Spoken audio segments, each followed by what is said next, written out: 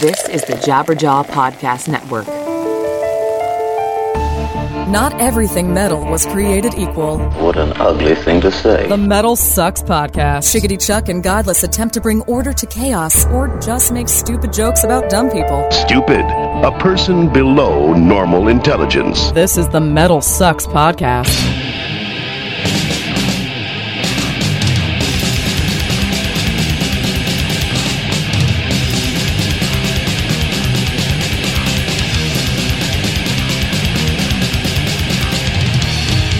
Greetings and salutations, my fine metal friends. Welcome to another edition of the MetalSucks podcast. How you doing? I'm Chuck. And I'm Godless. And this is your weekly examination of all things metal, the MetalSucks podcast. Welcome. Make sure you are subscribed. Why? Because if you're listening to this on the website, you can get it to your device really easily. I mean, all you got to do is click on iTunes, Stitcher, Google Play, wherever you get your podcast. Search MetalSucks podcast. Boom. There it is. Click on that sucker, subscribe, and that way it comes right to your device every week. You don't have to worry about going to pick it up. But if you do, MetalSucks.net, you go straight there, podcast tab at the top, and you can find all of our old podcasts. 160 plus of them now at this point. So I appreciate you guys hanging in there for as long as you have. And this is, and what? New people, come on in. Thank you very much. Indeed. Tell your friends about it, you know, man, and check out all the old episodes. There's some pretty cool interviews in there. I mean, one or two, so, you know, you got to find them, though. We had a listener who's an old friend of mine.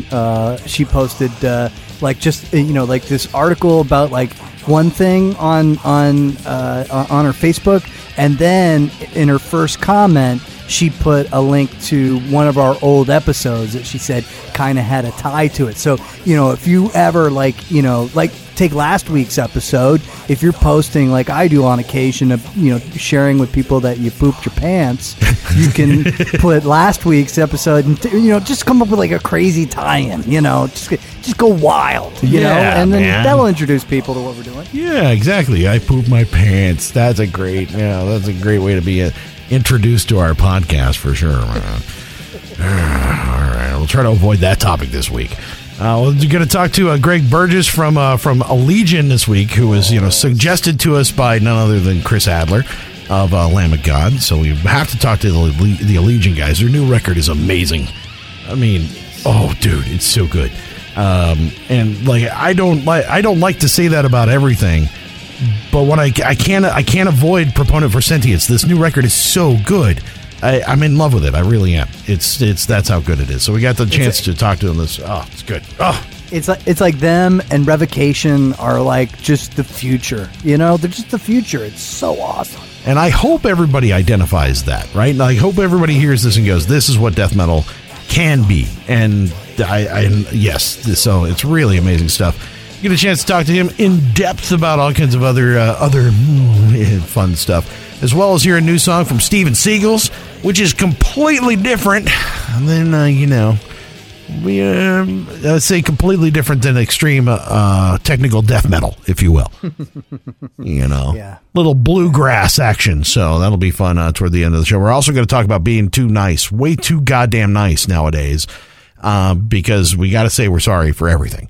And it's hurting my feelings that we're having to say we're sorry. So could you please say you're sorry for saying you're sorry? Okay. So it's the Born of Osiris versus Acacia strain argument. We got to boil that down just a little bit. Well, because it's not really about that. It is about that, but it's not really about that, but it is. Yeah. So make sure that you are also hooked up with us all over the place, man. Social media and that stuff, too, because, a lot of the stuff goes down. We retweet it and put all this stuff out. And, you can always suggest a topic or something like that to us on social media as well. If you want to find me, I'm on Twitter, @BeardedApe. I'm at Godless Speaks. Godless Speaks on Facebook and Spotify. Find us on Instagram at Chuck and Godless, on Patreon. If you go to chuckandgodless.com, you can help us out, support the show. We would appreciate it. We add a little extra content here and there for all you guys, some cool stuff. I had a little problem uploading our last episode last week, but I'm working on it with the Patreon people. You can still get it like as a download, but you couldn't stream it from the site. There's like a kind of a weird issue, but it's no big deal. Everybody still got their episode a couple of days early. So if you are subscribed there and one of our patrons, you could definitely get the show at least a couple days in advance, most weeks. So Yeah, if the Ben Wyman one, you got that like a week and a half in advance. So that was kind of cool. Kind of cool. Well, speaking of the Instagram, like I haven't like posted pictures of anything I've done lately because I've not done anything. Yeah, I noticed. It's like my entire life is in this like 5x3 office here. I haven't gone shopping.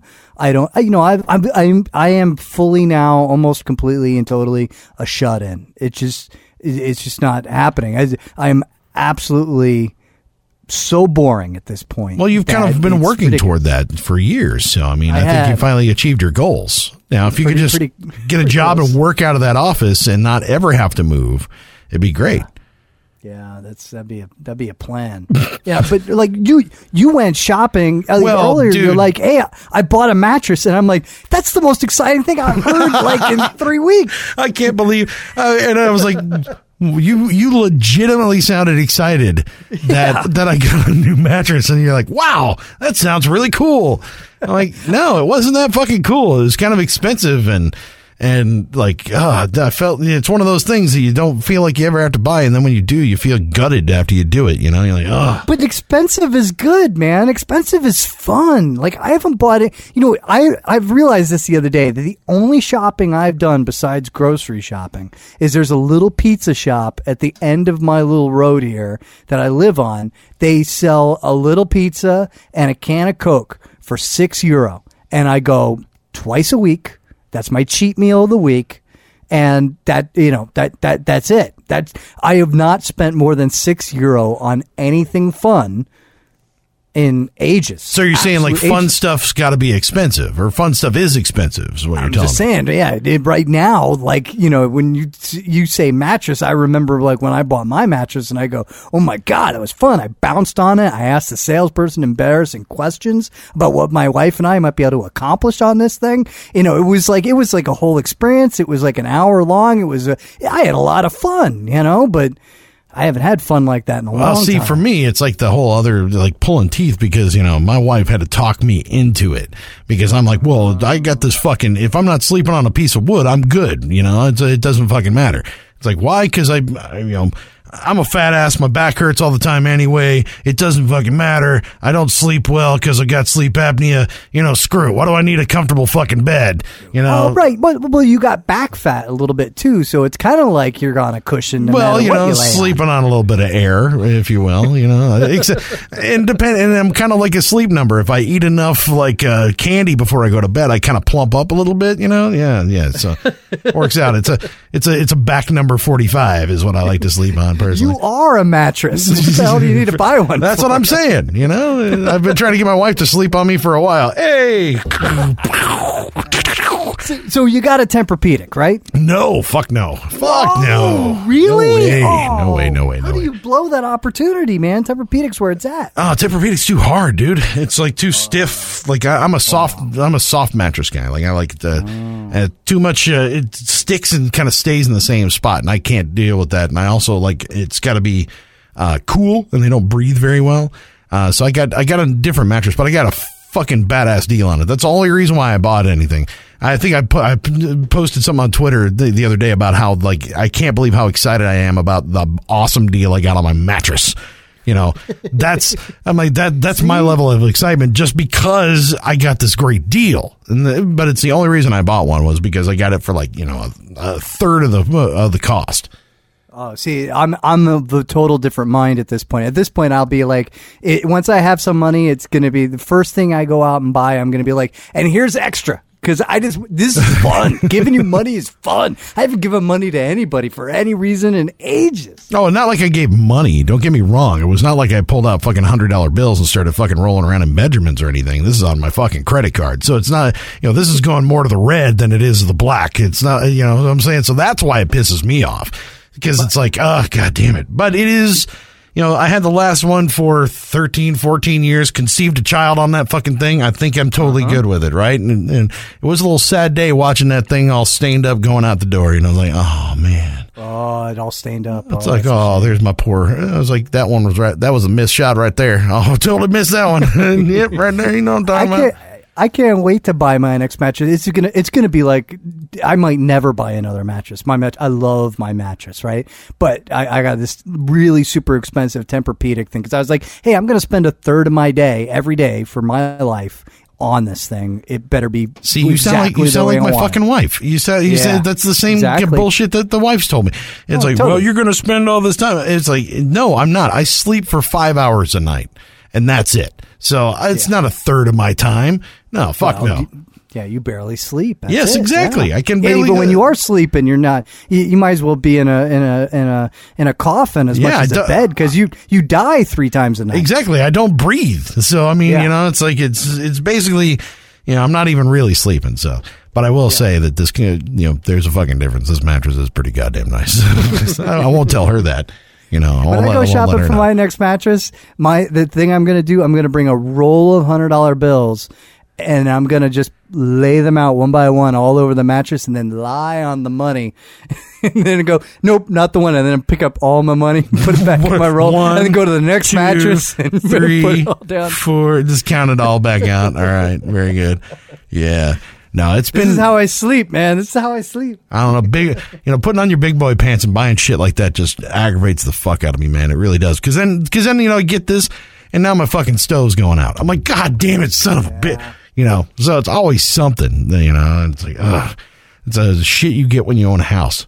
Yeah. Well, see, I'm renting my place, right? And so, the toilet that's in here was freaking awesome, man. I mean, I called it Wet and Wild too because when you flush that thing, it was like a Schlitterbahn test track. I mean, nice. The thing was, it was. You don't have to clean that thing. You just need to flush it a second time, maybe, because that thing was, there's gallons gushing through that thing. And then, of course, that had a leak. The plumber comes in, didn't even ask. He swaps out for another toilet. Oh, and I'm like, what happened to Schlitter? What happened to Wet and Wild 2? And, he puts in this thing and, it's low dinky flow flushes. Yeah. Oh my God. It's like low flow toilet, yeah. And it takes me long enough to sit and take a shit anyway, but now I got to spend more time scrubbing the damn thing every time because the water doesn't flush away all of the fecal matter. I don't know. Just throw those dirty underwear in there with it and you're going to be good to go, man. It's just totally gone. Life is good. The last time I heard you had no problem getting it out. So it was all, it was totally solid. All right, let's get into our interview, man, with Greg from Allegaeon, dude. They got the new record called Proponent for Sentience. I'm really not exaggerating. This record is amazing. So let's get into our interview with Greg Burgess on the MetalSucks podcast.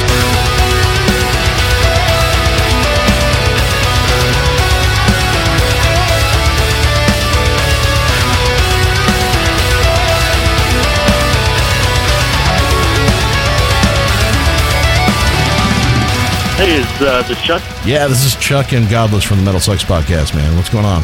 Hey, guys, how you doing? Good, man. Good. Doing all right? We don't have a really kick-ass album that we are just about to release, so not as good as you. Thanks. Take it. You gotta be proud, man. It's awesome. The new record is so badass. Oh, hey, thanks, guys. No, it's too hard to. When you've been involved in it so long, you don't really have an opinion anymore. Yeah. So I'm so tired of fucking listening to this record. So God, please. Well, not like that. I just don't. I can't. I don't think it sucks. Yeah. You know what I mean? But I'm like, is it? I think we can do better. That's kind of my. Every time we put out a record, this happens. And that's good. I think we can do better. Do you think that's the right attitude to have? I mean, always thinking that you can do better than what you've done in the past. I mean, is that what motivates you? I hope so. If you don't think you're going to do better, then you should just pack it in right then. Yeah, but then how do you get to a point in the studio where you're like, guys, stop. We just got to stop and put this out. Oh, instead of nitpicking it to death? Yeah. Yeah. That's when you pay a guy. Yeah, it's done. It's done. It's done. Sorry, we ran out of money. That's it. Yeah, it's over. All right. That's what how it goes. I picture the producer or the engineer, just hitting that talk back button mid song and going, "Time's up, guys. You're finished." That's it. Yeah, that's it. Turn it in. Pack up all your shit. Really close it up. All right, done and done. I think that All Hail Science is like that could be like your ace of spades right there. Really? Oh, well, that's good. Mission statement. As long as you like the song. If you don't like the song, you guys are fucked. You got to play that every night for decades. Well, we like it. Hopefully. We need to poll. I need to poll the guys. How do we feel? How do we feel about this? No, I'm just going to see like a whole bunch of like Roman emperors' thumbs going up and down based on everybody's opinion. Well, if nothing else, you've made a gateway for metal into like the Discovery Channel at some point. So you know, it's funny. We tried to get Bill Nye to be in that video. I think he wanted like $70,000. wow. Yeah, and we were just like, man, good for you. Like, man, if you can get that, you should have went for Neil deGrasse Tyson, man. He's probably a lot cheaper. You think? Well, actually, probably not. He's probably a lot more expensive. I just wonder if you offered to debate him and have the funds go to build another stupid ark, how much does he charge for that? You know?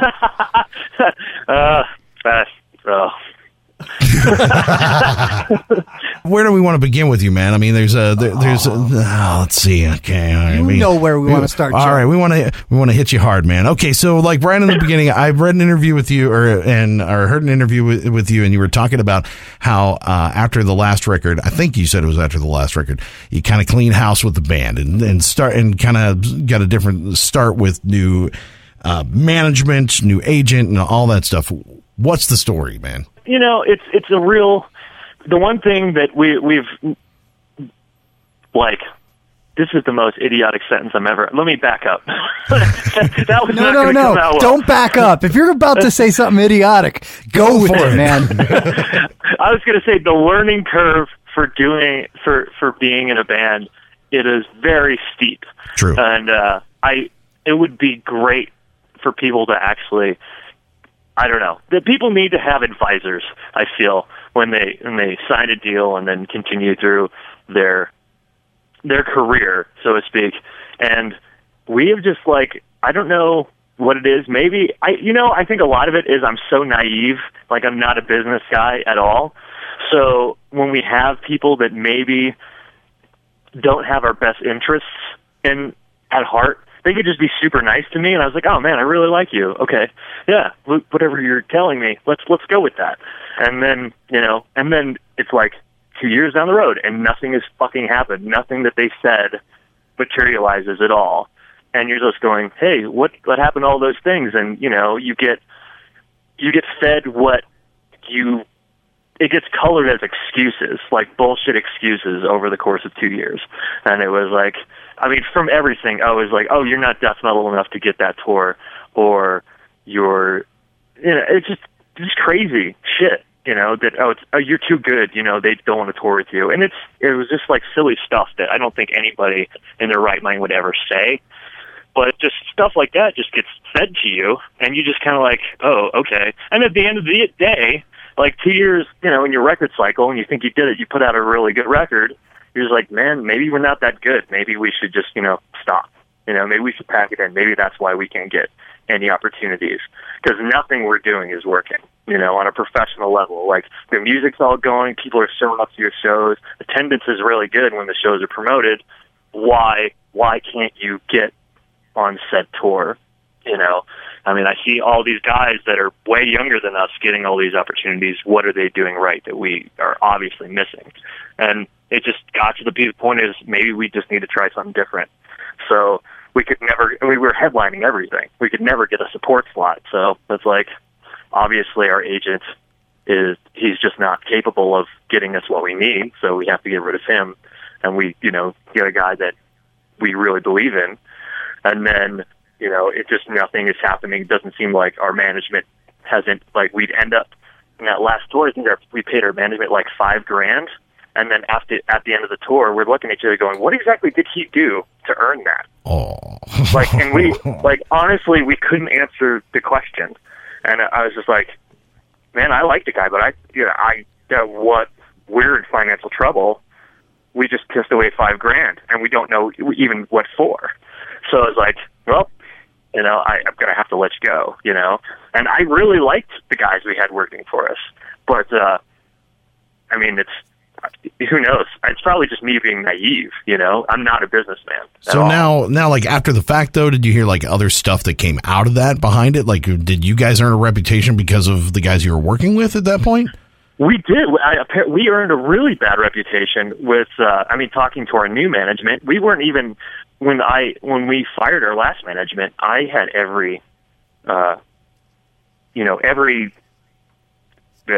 I can't even think of the word. We were planning to be self-managed because it seemed like we would just ask him to do stuff because we were paying him that we could have done ourselves. Yeah. And we really couldn't, So I was like, we were just going to be self-managed, and then Metal Blade comes to us like, no, we should put someone in place that is really going to help your record. So talking to the new management, you're like, I swore I would never work with you again.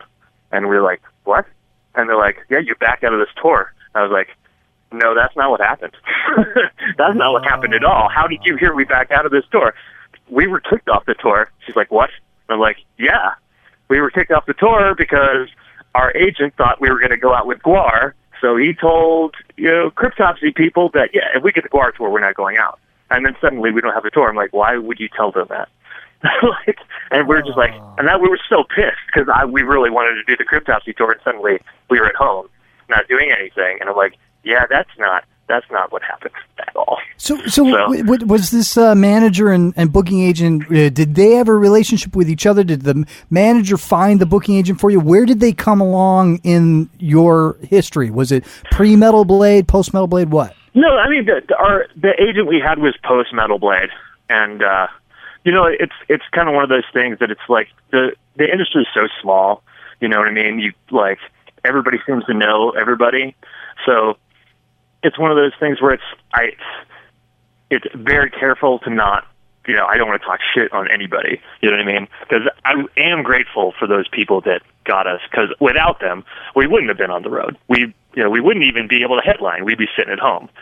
So it's not so much, you have to find over the course of your career what's best for you based on the circumstances that are just unfolding at the time. And it's easy to go back in hindsight, go, man, we should have made that change long ago, Yeah, you're not talking about somebody who's deliberately screwing you over. You're talking about some missteps that they made along the way that you probably could have progressed a little faster. Exactly. I don't think anything was malicious or anything like that. It was just and I think just like in music, everybody has their strengths. And I think the people that sometimes their strengths work great for certain bands, and then for other bands, they don't work, and the strengths of the people we had working for us at that time, I just don't think were beneficial to us.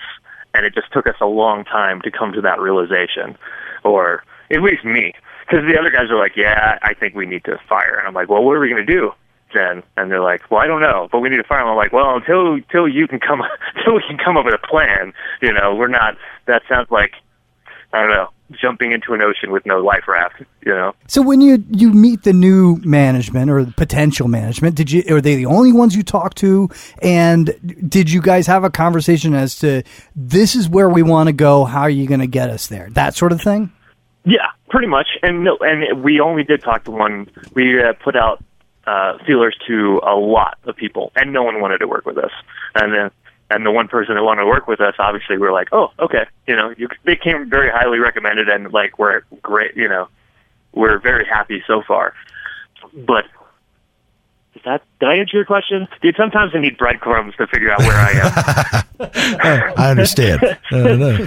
It's definitely easier when you have sort of a vision laid out in front of you where you want to go. And I mean, do you feel like you've had that from the beginning, or is it now you're like, okay, wait, we've seen where we've kind of boxed ourselves into a corner. Now we need to work ourselves out. And we want to go there. A little bit. I mean, it's a little bit of both. Because one thing that when I get super frustrated about, our success or lack thereof, depending on your perspective of it, it's always looking forward and not looking back. When I look back, I'm like, oh man, we've come so far, and it's all been just busting our ass. Because, lots of fights, lots of, lots of time in a van, and I think what that is your goals are never a fixed point. They're constantly moving with you. So if you have a little goal and you achieve it, it's like you have 15 minutes of, oh, that feels good, before you're like, okay, what's next? So the goals, since they're constantly moving with us, it feels, that adds to the frustration. But I think that's part of the thing is, like I said earlier, like, oh, we can do better, So, I mean, the goal, for the last couple of years has been trying to get out of the States, We only were able to go to Canada on the last record. That was the first time we could even get into Canada. So it's been very hard to move to other countries. And like every business, you want to think globally, that's the way business is done now, and boiled down into your band. You're in business. So yeah, we want to go to Europe, and we want to go to Australia and Japan and South America and all these things. And it's just figuring out how to do it. Yeah, and I think that's actually the question you were answering when you were talking about this, was that it was somebody was asking, why didn't you come to Europe or something like that? And it just seemed like it wasn't even on the map at that point. Oh, we tried. We had 3 tours booked, and it's so expensive to go. Yeah. And we couldn't, the routing, it just ended up like there's a week off. And I'm like, wow, that will bankrupt us. We will be done. There'll be no more band. To even be able to survive at that point will be hard as individuals. So there's just no way. And it just, also all 3 of them got canned. And, and now it's just like, well, I guess we're going to have to clean house in Europe too. We're going to have to find a new agent, one that can actually book it, get something done.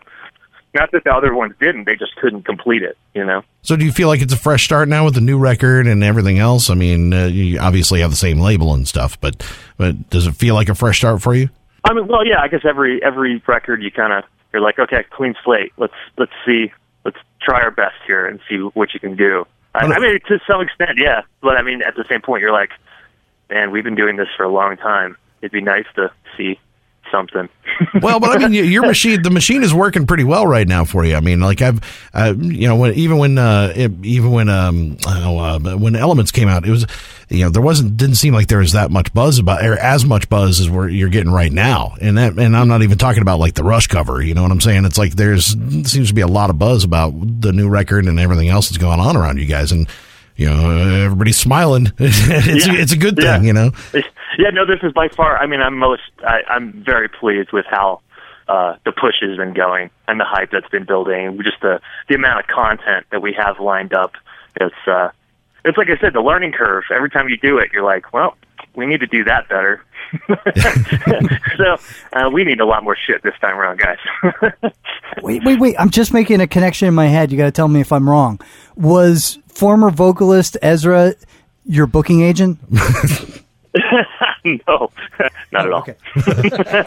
Did he accidentally get included on that email when you? Yeah, by mistake. What? When everybody got fired. Like you guys know something I don't. we were joking ahead of time that like you sent an email that's like, you guys should just fuck off, and you accidentally put him on CC, and he's like, oh man. No, he was actually let go before management was. So, yeah, no. That's a whole other story. All right, let's get into that. All right. Because we spent 45 minutes talking to Ben Weinman of Dillinger just about why he's breaking the band up from every single angle. So we're not going to torture you like that.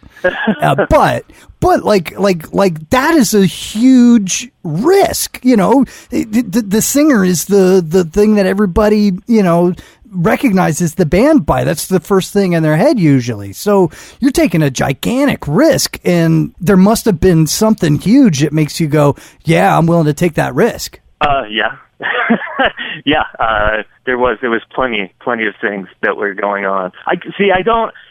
From me having this platform, I feel really bad. Like I don't like talking about those things in specifics, because I feel like he has no chance to I don't know, address them. You know what I mean? Mm-hmm. I don't really like talking. I'm sorry. I know, you want the juicy bit, but I'm not. No, it's all good. I just don't want to disrespect the guy, Yeah. Does he have an Allegaeon tattoo?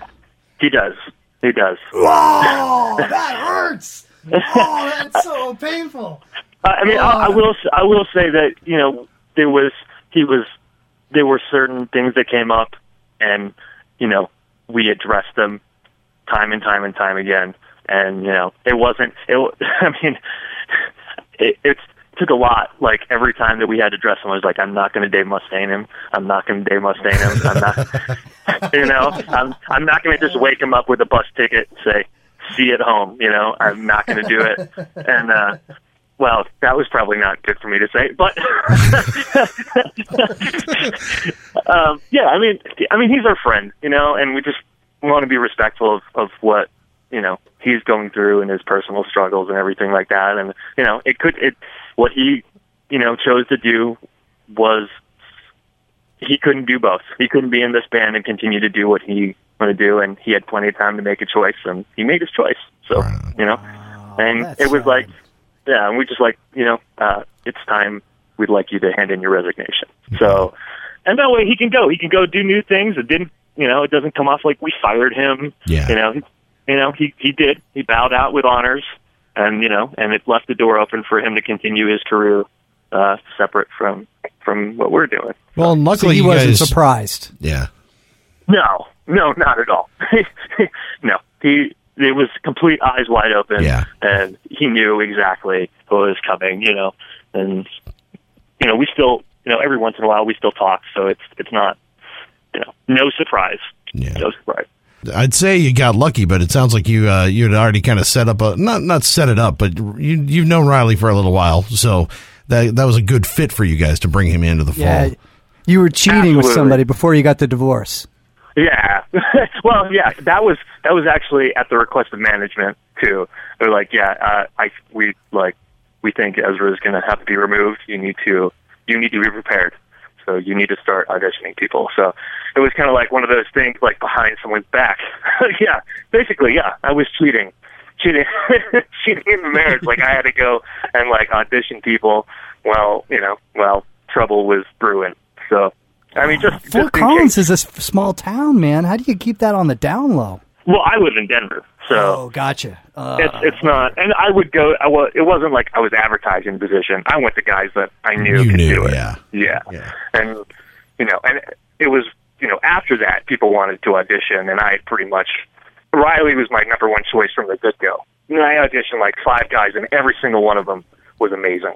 And it really just came down to my belief that Riley, because every single one of them would have been great in the band. No one was a slouch in those auditions. And it just came down to, I believe Riley's the right guy. You just get that feeling from somebody like that, right? Yeah. I mean, he's just the amount of talent he has, I mean, that last Summer Aurelius record, that Under Western Sun, yeah. I mean, it's still it's in my top 10 records of all time. I love that record.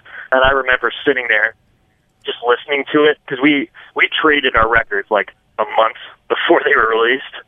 So they're listening to the new Allegaeon record, I'm listening to the new Summer Aurelius record, I'm like, holy shit, this guy is amazing. And I knew, because they had their little own podcast, and he would always do little jokey singing things, and I was like, I bet he's going to just belt on this record. And the first thing you hear from him is just clean singing, and I was like, saw that one coming. Good deal. Yeah, he's got a really great voice. That Rush cover is a great demonstration of it. And once again, I got to add, because Rush sucks. It's every cover of a Rush song I've ever heard from any band I respect is always super awesome, but for some reason, Rush still blows. How does that happen? That's the only band I can think of that's the way it is. Oh, see that. Well, I don't have an answer for you. I love Rush, man.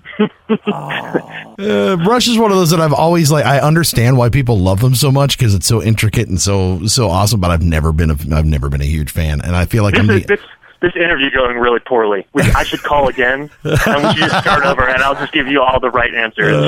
Okay, fine. All right. But so what's weird is obviously I'm sure you're getting some thumbs up for the Subdivisions cover, and then some oh my god, they're going to start clean singing now. People freaking out, old school fans of yours that are kind of the other side of that, right?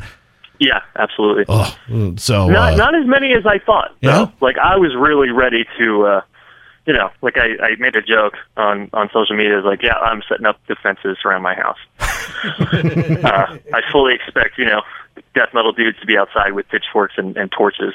And then it came and went, and like there was only I don't know, 3 dudes that told me to go kill myself. So that's not bad. That's pretty good. All right. Yeah, I was like, oh, that's I was expecting way worse than this. So I mean, yeah, there has been, but nowhere near what we were expecting. And 90%, I would say 95% has been super positive about it. Yeah, not expecting that. Is that something that you guys have wanted to do? I mean, I love that. I love the Gothenburg thing. I grew up as a thrash kid, right? There was no death metal screaming, back, when I was listening. I mean, there was. It just wasn't in my sphere of what I was aware of, And then, then I heard death, and still Chuck, he had his thing, but it wasn't Cannibal Corpse. You know what I mean? So. Right. I guess Deicide was my first real delving into that, and I fell in love with that band. But it was, coming from that, it was Dream Theater and Megadeth, and that's, those are my 2 favorite bands. That was my whole childhood. So now, going to college, and the U.S. metal, everything over here is pretty much shit. There was that time period that it was there was nothing coming out here that had any interest for me whatsoever. And I think most of it was just ignorance. I didn't know about it. So it was really just looking at Europe and what they were doing. And I think I heard Old Man's Child before Galder joined Dimmu. And there's fucking keyboards in this black metal thing. And I was like, what the hell? That is cool as shit. And it became its own thing. It became a whole other thing, which was kind of cool. Yeah, yeah. And you guys, and what's cool is that you blend a lot of different sounds within what you're doing as well. And that's what I kind of find intriguing about, because you and a few other of the modern death metal bands that are doing that sort of thing, whether it's Cattle Decapitation or Revocation or some of those other bands that are along the same tech death kind of thing. But now we're seeing some cool hybrids that are coming about in that same sort of vein. There was a lot of discovering who you were, I think, back in the day. I mean, we had Necrophagist, right? Yeah. The kings of tech. And then we had a whole bunch of offshoots, mostly from Northern California. Mm-hmm. And it was really cool, and it was but I think with that type of music, it's very, you're burning calories when you're listening to it. You know what I mean? It's you're just that is a lot of, I need to, if I'm going to enjoy this, I need to listen to that song 3 more times before I move on to track 2. You know what I mean? Yeah. And it's a lot of thinking when you're listening to that. And I think the more that it goes along, it's pushing more towards learning songwriting. So they're taking all the things that was learned when it first came up, and then kind of applying them in keeping the tech elements, but then kind of applying it to more of a song structure instead of a stream of consciousness, through composed type of thing, and then within that, when you have that space, then you're oh man, let's put some other stuff in here. I love black metal. Don't play black metal, but there's elements of that would go great here. There's thrash. Gotta love thrash. A little bit of that in there, and it's a big melting pot, and that's what it should be. You're taking a whole bunch of your influences and making them your own, and that's not just one thing. Yeah, and you're moving, and it's changing, and it's growing into something that it wasn't before, and that's kind of, it's great, and hopefully growing in a way that people will enjoy, and I think you guys have actually done that, or are at least on that trajectory. Well, that's good. That, no one enjoyed us before, and now they're learning. Yeah, they were all, in the early days, it was terrible. Are you writing these songs yourself, or is it a more collaborative process? What is the process you guys have? It's me and Mike. We will go and write by ourselves for a year and a half, just by ourselves, and we'll shoot the songs back to each other and the rest of the guys, and just go, yeah, this one's done, whatever. And then yeah, your solo will go here, have fun, write your thing, and then it's very much solo. I hate the getting in a room and jamming thing. It sounds really fun, and but it also, by doing that, I think it wastes so much time. I can't. I hate it. There's nothing. I'm on the spot. Oh, we have to write something today.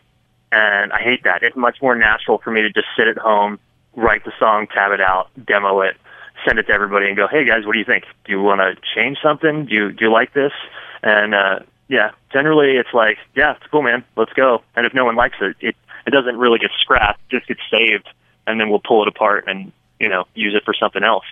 So how do you negotiate the publishing side of things? Oh, I mean, it's even 20%. Even though you and Mike are doing all the work. Well, I mean, everybody contributes. No, and I just want people to be happy. You know what I mean? Like, I don't want it's going to get to this. Now your naivety's trying to show again. Oh, you got to work that out for the next album. Come on. No, see, I like that answer, though. I think that's the way to go. I think, he's totally right there. Well, no, man, it's like I love the guys that are playing, and I want them to be happy, and I want them to, stick around. Dude, we've had a lineup change every record. If I can avoid, like, having someone leave, if it's just an even split, that's more important to me than having, like, everybody happy and everybody being productive than getting in a pissing contest. And it's like, oh, well, I did 60% of the work. I want a 60% cut. That has no interest for me. And besides, no one makes any money. Anyway, what's 60% of nothing? Yeah, but no bassist is worth more than 5%. Oh man, no. See, Corey did a lot of great stuff. This record, I'm very stoked on Corey. He's like, I was like, man, I'm doing this like flamenco thing. He's like, oh, cool. He's like, yeah, I'll put something Latin under that. I'm like, yeah, I like the way you think, my friend. I like that. Bass players are becoming a little bit more important in death metal these days, I guess. All right, fine. Don't agree. I think there are a few diamonds in there. Like Biggs from Rivers and Nile. That guy is amazing. That guy is one of the best bass players I've ever seen. Well, the dude from Cephalic Carnage and Job for a Cowboy, he's a Colorado dude too, right? Yeah, Nick. Yeah, Nick's my buddy. Freaking awesome bassist. Yeah, the new Havoc record's amazing. What he's brought to Havoc, it's like incredible. I really feel that like really, really talented bassists really should be applying their skills to something that matters. It's such a loss. Man, that's some cruel shit right there. I also heard another interview with you where you had said something about that you had trouble communicating with metalheads because of classical training. And I thought that sounded like an odd statement. What do you mean by you have trouble communicating with people in the metal world? Well, it's on a musical level. Yeah, so, yeah. Like we'll like if I'm like, hey man, yeah, let's take it from the modulation. They really have 90% of them just kind of look at me like I'm retarded, and I'm like the key change, and they still don't know. I mean, most people that you're in a band with, they don't have a musical background, and it's just a completely different way of thought, and it's not that it's like worse. It's just so different, and then being studying classical music and being in a conservatory for like 6 years. And, having to learn all this shit that you're supposed to, these are the terms you need to communicate with your fellow musicians, right? If I'm in a classical world, it's easy, right? And then I bring it into another world, and they look at me like I'm speaking Japanese. And it was very frustrating because I'm, like, trying to put it in different terms. And I'm like, instead I just have to, like, show them. And it's like, oh, okay, yeah. I get it. Yeah, that part. That part. Okay. Right there. Yeah. Do you think about that every time you got to make a payment to your, school loan? No, I was very fortunate. My parents saved quite a bit for me, so no school loans. That's actually why I didn't get my master's. I moved here to Denver to get my master's at Lamont School of Music, and then I got the bill, and I was like, well, that's not. I'm not going to do that. Yeah, what the hell do you do with, like, a master's in classical music? There's no orchestras or anything like that. I mean, there's nothing left to that. Oh, there is plenty of it. Plenty of it, man. Yeah, but the audience is all 80 years old or older, so, they're but dropping they got money. dead. Like, they got money, though. I know, but not for long. They're going to leave it to their kids, and their kids hate classical music. It is a dying thing, sadly. But, yeah, I don't know. I mean, my end goal with that was I was going to get my doctorate, and I was just going to go become a professor. That was my end game with that. And I haven't taken it off the table. I would love to do that at some point. Go and be a classical professor in a college somewhere, but it's not anytime soon. So. Looking to teach guitar, kind of thing. Yeah. Get it. See, Plan B. You got options there. All right. Cool. Yeah. Don't worry. Clutch tells us no Plan Bs, but I guess that's easy when you're Clutch. But dude, all right. So you're in Denver. So why is it that you're referred to as a Fort Collins band? No, we started in Fort Collins. Yeah, gotcha. I moved to Fort Collins originally, and there's just no work up there. It's like they voted it like best place to live in the United States like for 3 years running. So the ratio of people there to jobs is way off balance. Yeah, but it's got all the beer. Yeah, it does. I love Fort Collins. That's a cool ass town. I love that town. Yeah. It's such a great place. One last thing we got to ask you about, right? So we were interviewing Scott from Carnifex, a few weeks ago, right? And he's telling us this horror story about working in Lambesis Studios. So you guys have a bit of a horror story just because, not only did you try to record there, but then he swiped somebody from your band on top of it. But what was the experience working with Tim and in that studio? Well, we only met Tim briefly. He was actually on tour when we were there, so it was strange because I guess the studio got double booked at some point. So we were actually at Tim Lambesis' parents' house. He had a little studio in a pool shed, or a tennis shed, way at the back of the property. So you have to walk through the pool and the tennis court to get there, and just a little tiny shed because I guess it was glass cloud. I don't know what happened. There was miscommunication. They showed up a couple weeks early or something and just took over the studio. So we were just like, oh, okay. Well, do you have some place to record? Because we just flew, across the country. Yeah. And yes, they put us at Tim's house. And I think he was on tour. So he walked in one day, and it was strange because we were sitting there. I think Ezra was in the booth, and this little African-American kid, cutest thing, he just walks in, and then we're like, well, that's strange, as we're tracking death metal, and then this giant of a man walks in. He's pretty big. Yeah, did he do any push-ups in front of you? No, he was just talking about how his voice was holding up on tour because he was sick or something like that. I don't know. Seemed like a nice guy. So he didn't produce, he just provided. It was just in his studio. Studio in the shed. Yeah. We were just in his shed. So are his parents super mega loaded? They got a pool and a tennis court? It would appear so. It would definitely appear. Yeah. And I think what it was is Tim just lived there because if he was on the road, why should he pay rent or something like that or buy something else? That makes sense. Makes sense to me. It was just cheap for him to live at his parents' house. I don't know. So he's the David Lee Roth of death metal if David Lee Roth had put a hit out on his wife, right? Yeah. That whole thing was strange, dude, because Ryan quit. I talked to him, he's like, yeah, man, I'm done. I want to move to California. I was like, okay, man, good luck, have good luck. And secretly inside, I'm like, yes, I got full control now. And the power struggle is over. And then, the next day, Tim gets arrested. Oh. It was strange. It was surreal. You literally quit the day before Tim goes to prison. And I texted him. I'm like, you okay? And he's like, I don't know anything. I'm like, nah, not really asking. Don't really care. Just wondering how you are. Yeah. And I think he was in shock. Poor guy. Oh, yeah, I'm sure. Yeah, that's not what you're expecting to get news of the first day you wake up in California. Oh. Yeah. Well, I don't think he'd even left yet. Oh, I think he was still in Colorado. Oh, man. And, but, he went anyway. Yeah. And he followed what he wanted to do. It was cool. Yeah. Good for him. Yeah, I guess it would be a real tough conversation to go, the new girlfriend turns out is a little occupied. Can I come back and snuggle? That's a real tough conversation to have. It would have been fine. You don't think Ryan Ryan wired him a little bit of money to loan him to Tim just to cover the last of what Tim needed to pay off the hit? Do you? Seeing Tim's house, I think he was fine. This was so much better than I thought it was going to be. I was like, man, I'm going to call Chuck and Godless, and they're going to ask me about cheeses. I don't know why I thought that, but I was just like, Jesus?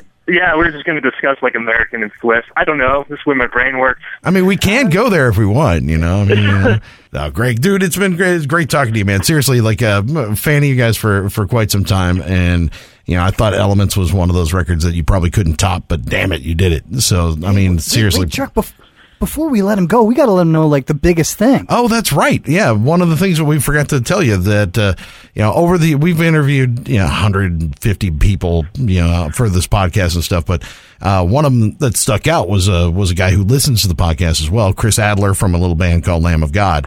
And we asked him if there was anybody that we needed to talk to on our podcast, and he said, "You got to get the guys from Allegaeon on your podcast. You got to do it. You got to get those guys on, man. Those guys are badass." So, Chris Adler gives you a thumbs up. So, yeah, I love Chris, man. He's a really good dude. He has helped me out quite a bit, man. He's salt of the earth type of people. Is he going to play? Is he going to play drums on your next album? Nothing I can talk about right now. Did you see him with since you're a Megadeth fan, did you see him play with Megadeth? Yes, I did. Yeah. Do you agree with me that that's the best version of Megadeth that there's possibly ever been? Dude, they were really good. It was really good. I mean, I've seen Megadeth so many times. It was funny because he put me up for the spot after Broderick left. And I get this like message on Facebook. He's like, "Hey man, hit me up," and he sends me his phone number. And I'm like, "Yeah, I'll do that after I finish teaching." And I'm like, "I'm not gonna fucking call Chris Adler. Like, I work at a gas station for fuck's sake." And, and then I'm like, "Well, I finished teaching. I'm like, well, I gotta go to the gas station, so I'll just text him. I'll text him when I get there." So like, I text him, "Hey man, what's going on?" And I like get out the mop, and I'm just mopping the floor. And he's like, "I'll put you up for something, like, it's pretty special. When it happens, you know, just know it came from me." And I was like, "Cool, we going on tour, dude?" And he's like, "Well, no." And I'm like, "Oh, okay."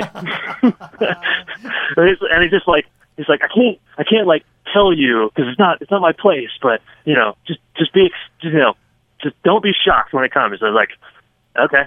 And I was like, "But you really can't tell me?" And he's just like, he sends me the radioactive Megadeth solo from Rust in Peace. Oh, nice. And I was like, and I'm thick, so I was like, "Is this news radioactive?" not adding it up yet. Okay. Yeah, and then he's like, and then he just sends one with Megadeth over and I threw up like immediately, and it was good. I was mopping because then I could just clean mopped that it up. right up, you know. Yeah, and then I threw up again, clean that, and I was like, awesome. Yeah. Yep. Yeah, man, it's really it was too much pressure for little old me. I couldn't handle it. No. But now that you've had the not only dry heat, but the dry run on that news, like the next time something like that comes along, your body and your constitution might be able to handle it a little bit better. I count on nothing. I'm just thinking like for me, like it's been a long time since I've been able to jerk off successfully without like some porn in front, at least, like I can't do it with just what's going on in my head. But if somebody were to like text me something like that, I think I could successfully do it without any like porn or anything like that. I mean, that's just got to be the coolest news in the world. That was the greatest thing I have heard in a long time. What you just said. I'm so proud that I was on the line to hear that.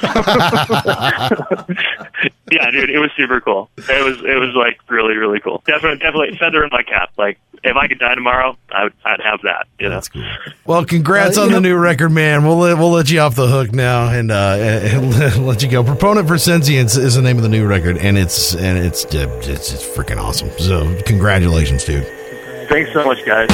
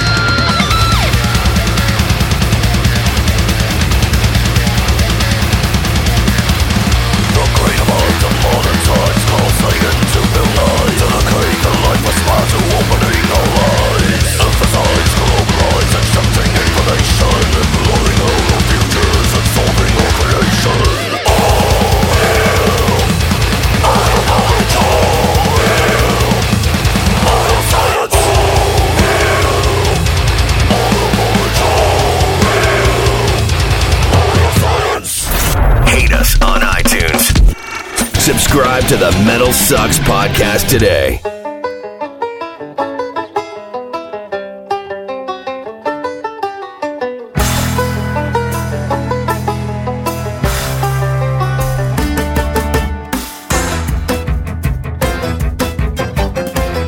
You take a mortal man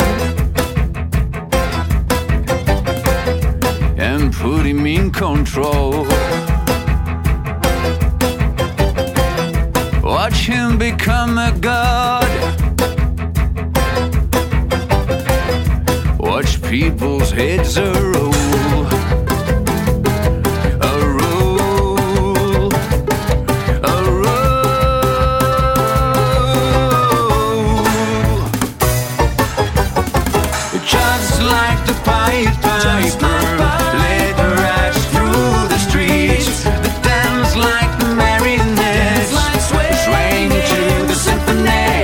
Destruction,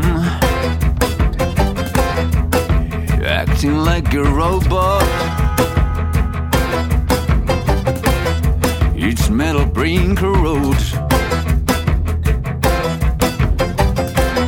You try to take its pulse before the head explodes.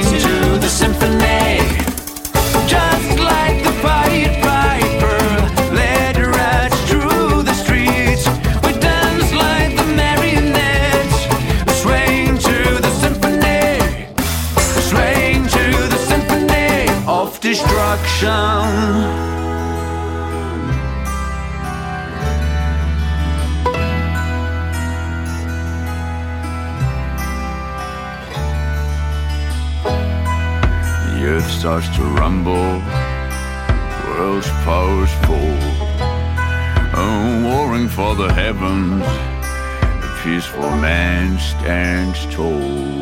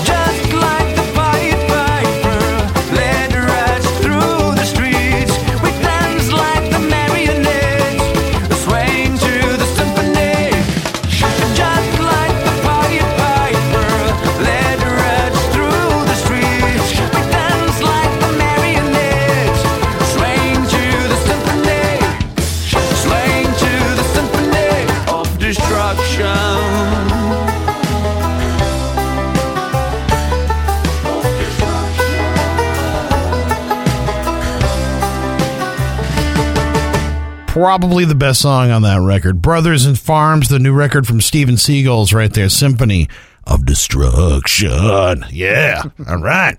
Completely different than Allegaeon. Completely different. If you couldn't tell, like I just wanted to point that out, that those two things are not like the other.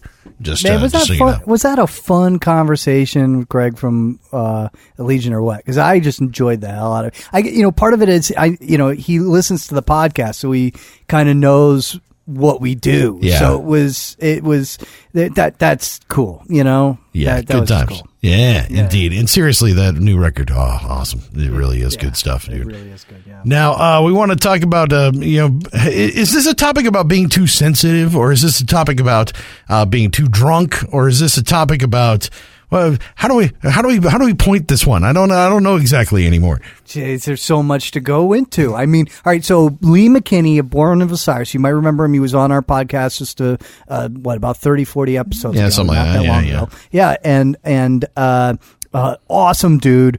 amazingly talented guitarist, great band. So I guess he got hammered and started tweeting. And what he did was like the first tweet was like a call out of Vincent from Acacia Strain and basically challenging him to a fight. And then, a couple follow up, sort of ham-handed insults. And then then he ended up finishing out with, it's all good. I'm just trying to promote, our upcoming tour. And, this is just a goof. And, and then he probably passed out because that's how that goes. Yeah, pretty much. But the dude from Acacia Strain got kind of upset about it. And when MetalSucks posted the story about Lee posting the tweets, then he sends an email to MetalSucks going, hey, man, I don't know what's going on. I don't know. And it was like, I read that and it was like all the fun got sucked out of the room. Well, so the thing about that is that I don't think he took it seriously. I think he knew exactly what the hell was going on as far as like, okay, these look like drunk tweets. We've all seen our buddies, and I've looked at my friends' phones when they texted ex-girlfriends and some of the dumb shit they fucking said and or done and or tweeted and or Facebooked or whatever. And we all know what it looks like, right? It looks just like what Lee McKinney posted on Twitter. It looks just, but Lee's stuff was funny. Well, it was pretty funny. But that's what I'm saying. Like, I don't think that he was ever like pissed, because the only thing that he had retweeted in that thing was like, oh, okay, whatever. And literally, I think that's what he said was, oh, okay, whatever on Twitter, and didn't say anything else until he felt like he had to respond to MetalSucks as far as officially, because he was getting shit on Twitter and everywhere else about it from like fans and shit like that. But why not just why not have some fun with it and go with it? There's got to be like, you can take a photo you've taken together. Like, fuck that guy, like gone the other way with it and like totally that would have been good. That would have been good. Or it could have been funny. Yeah, that would have been funny, but it would have been even funnier if you just, get really hammered and respond in kind. Although I know that Vincent is a straight edge dude, so maybe not get hammered. But like, I don't know, what do you do? Like, watch a bunch of Seinfeld episodes, and I don't know what you do to like become all like weirded out, but you do something, and then you have some fun with it, and you reply and take some photos that you've got and Photoshop them, something like that. That would have been fun. Well, no fun. He did kind of suck the fun out of it, and that's like more than anything else, especially drunk tweets. If you can't fuck with the guy, what can you do? It's totally an open door. If there is no real beef, right? It's totally an open door just to go, okay, let's have some fun. All right. Let's fucking totally screw with Lee right now. All right. And fuck with him. All right. I could see where you're coming from with that. Like, it did suck the fun out of it when he posted the thing. We all have day jobs, mortgages, and families. We don't want to have to deal with some turd who insecurities come out on Twitter when he gets wasted. What do insecurities? Who's insecure? If you're secure, you're going to respond with, goofy stuff. And because you're comfortable with it. I'm curious if there's like something that we missed in a comment section somewhere that's like 500 comments deep on Facebook or something. You know what I'm saying? Like, I wonder if there's also like some little snide comment or something, but I don't know. It seemed like, because then later on, Lee, he apologized, like came back and apologized for it. Where was that one? Where he actually said that he was sorry for being hammered, like he had too many, and he felt bad about it. He was sorry about it. Okay, here it is. It's like, had way too many last night. I said a lot of dumb shit. I apologize to all parties involved. There's nothing I can do now but say sorry. And that's pretty much it.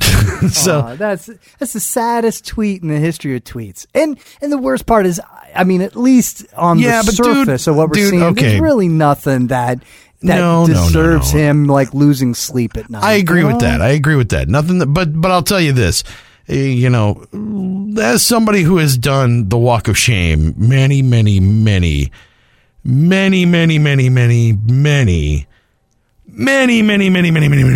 times, having to apologize for things he said, done, knocked over, ran into, almost murdered, and wreaked havoc upon. I understand that feeling when you wake up the next day, you're like, oh, fuck. I can't imagine what it would be like nowadays. I really can't, because I've kind of slowed down as far as my drinking is concerned. But dude, I can't imagine what it would be like now with all the scrutiny, just one fuck up like that can put on you. And next thing you know, you got 500 fucking Facebook messages from every fan of Acacia Strain, go, whatever, man, Vincent can fuck you up, man. Look how fucking big he is, man. Well, but whatever. the response to that is, if you got a problem with me, I'm going to be in your city on September 23rd. Come see my show. Buy a ticket to my show and come fuck it up. Show. Exactly. That's what you do. Until somebody fucking does it. That's the problem, though, because nowadays you'll have some fucking dude show up and start swinging, man. And that's like the worst part, is that people take this shit way too fucking seriously, man. And it should be more fun. Well, I guess if you're going to be a huge fan of Acacia Strain, you're going to take, follow in line and take shit too seriously, just like the singer of Acacia Strain. That's my response. I don't know. I still think Vincent didn't take it seriously. I think he actually, was a little tongue in cheek. It also, now the other part of this is, and now being the sober guy a lot of time around all my drunk fucking friends, I understand what it's like to be around a fucking bunch of drunk fucking friends and go, God damn it, why am I sober right now? Yeah, you're fucking funny. You're real fucking funny right now. Yeah, keep fucking laughing, fucking asshole. Yeah, you know what I'm saying? It's like there's that whole side of it too. Drunk does not look as awesome when you're standing sober next to somebody. So as somebody who, I spent a fair amount of my life, kind of doing the straight edgy thing. I wouldn't have said that I was straight edge necessarily, but I didn't drink. I still don't do drugs, etc. And I was having no sex at the time. Wow. Despite all of my attempts.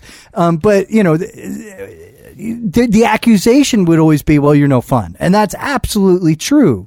But it ends up being a stereotype of the straight edge community that, you're just no fun. And I think it's too bad when something like this goes down and it kind of supports that stereotype of straight edge. Oh, yeah. Okay, I see what you're saying. So you're kind of a stick in the mud because you don't drink, because you don't do this, because you don't do that. Which shouldn't be true. And it's not, and it's most of the time it's not true. They just not having fun the same way everybody else is. It's just a perception. Exactly. Exactly. But when you send an email in response to a bunch of goofy tweets saying, well, I'm sorry about your insecurities, that to me is like, that is the textbook definition. Okay, Dad, thanks. Yeah. It's like, oh, come on. And the worst part about it is like, Lee's trying to pick a fight with somebody, and that's all I want out of life is somebody to have a fight with. And here I am. I'm like, all I can do is go, yeah, you were doing the right thing, man. And it's the guy who doesn't want to fight with anybody that who's probably listening to this right now going, what the fuck him too? I'm going to send an email. But I guarantee you though that if this Twitter exchange happened anyway, and Vincent had not said anything about it, fans hadn't said anything about it, Lee probably would have woke up this morning and said, "Yeah, I'm going to apologize anyway," because I know that feeling. I know that feeling where you're like, "Oh God, I don't remember who I fucking did wrong shit to." But I know I did some wrong shit, so let me just apologize to fucking everybody. Yeah. Like if you go back on my history of Facebook and go back on my history of MySpace, all right, and you can find a bunch of apologies in that whole run, that whole run, because that was my Jägermeister days. That's just that's bad stuff. This is what there needs to be. There needs to be like a drunk consultant where straight edge people can call up this drunk who will give them advice on how to properly respond to situations like this. Because, Vincent should have called up the drunk consultant and gone, here are the tweets. How do I respond in a goofy, funny way? And the drunk would say, take a picture of your balls and send it to him. That's what you do. That's what you do. You just follow the advice of the drunk consultant. No. And then are you sure about taking that picture of your balls? Are you sure? Yeah. No, just trust me. Just do it. Just take a picture of your balls and put it out there, bro. Yeah, okay, all right, cool. Acacia Strain going like, whoa, man, this is not in character. Why the hell did you do this? And you'd be like, well, man, I hired this drunk consultant, and that's what he said I needed to do. Oh, yeah, okay, I remember that guy. Yeah, he he totally screwed up our Friendster page. Yeah, that guy. Oh man, I don't know, dude, but yeah, it is. it is kind of disappointing now that you can't have any kind of even faux beef. Like, it would have been fun if you would have like totally said, all right, man, when, where, let's do it, bro. You know, like stepped up to it and had some fun with it. But we got to take it very seriously. Everything's very serious now.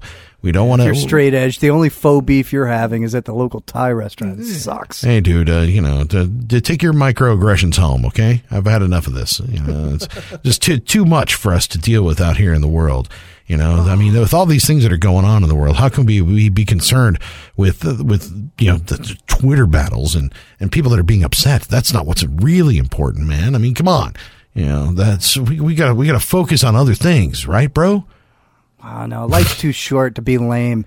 You know, that's all I'm saying. It's just too short to be lame. You know, have some fun with it. Hey, dude, we got people that were cutting off their fucking pinkies last week. So I think, I think we got one extreme versus the other.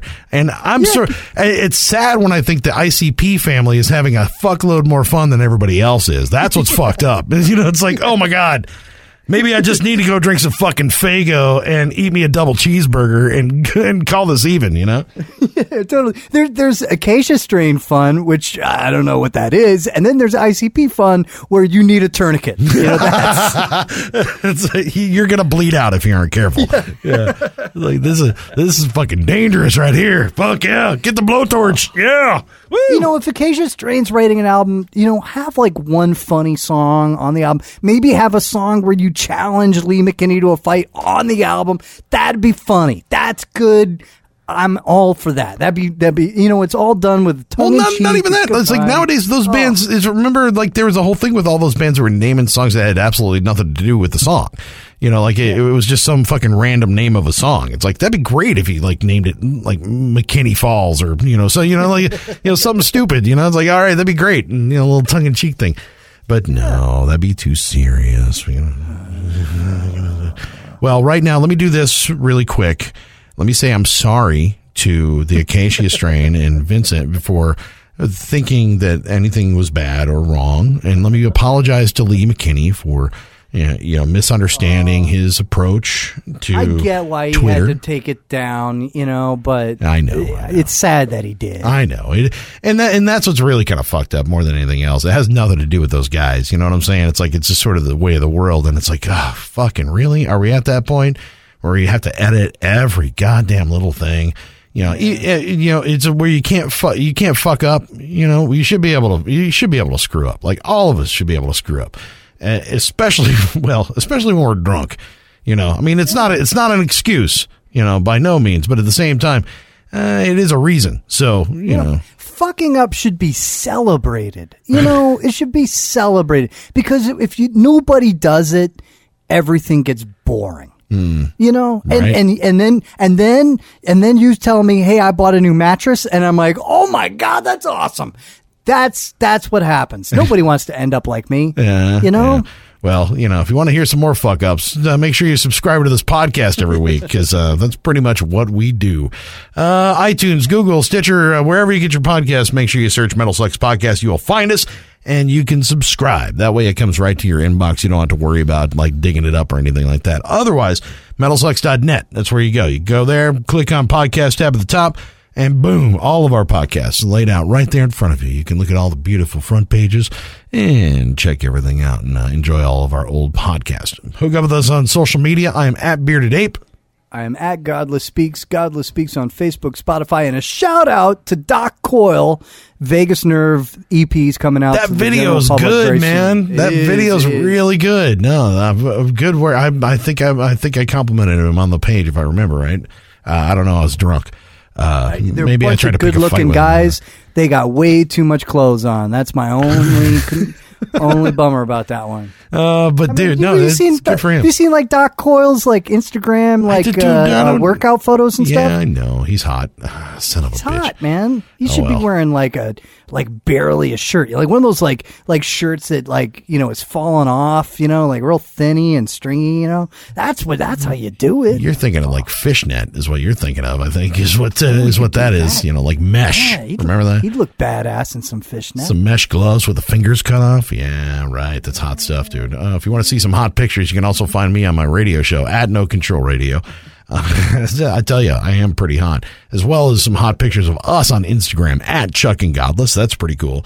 And of course, chuckandgodless.com. If you go there, it's our Patreon page.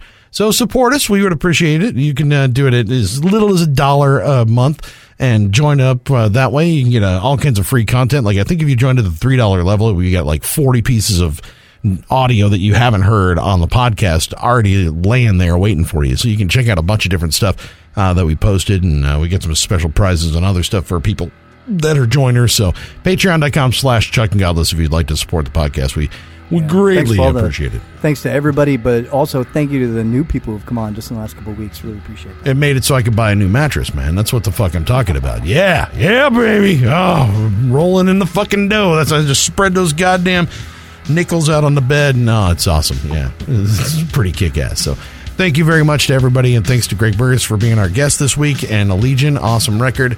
Till next week, I am Chuck. I'm Godless. And this is another Metal Sucks podcast.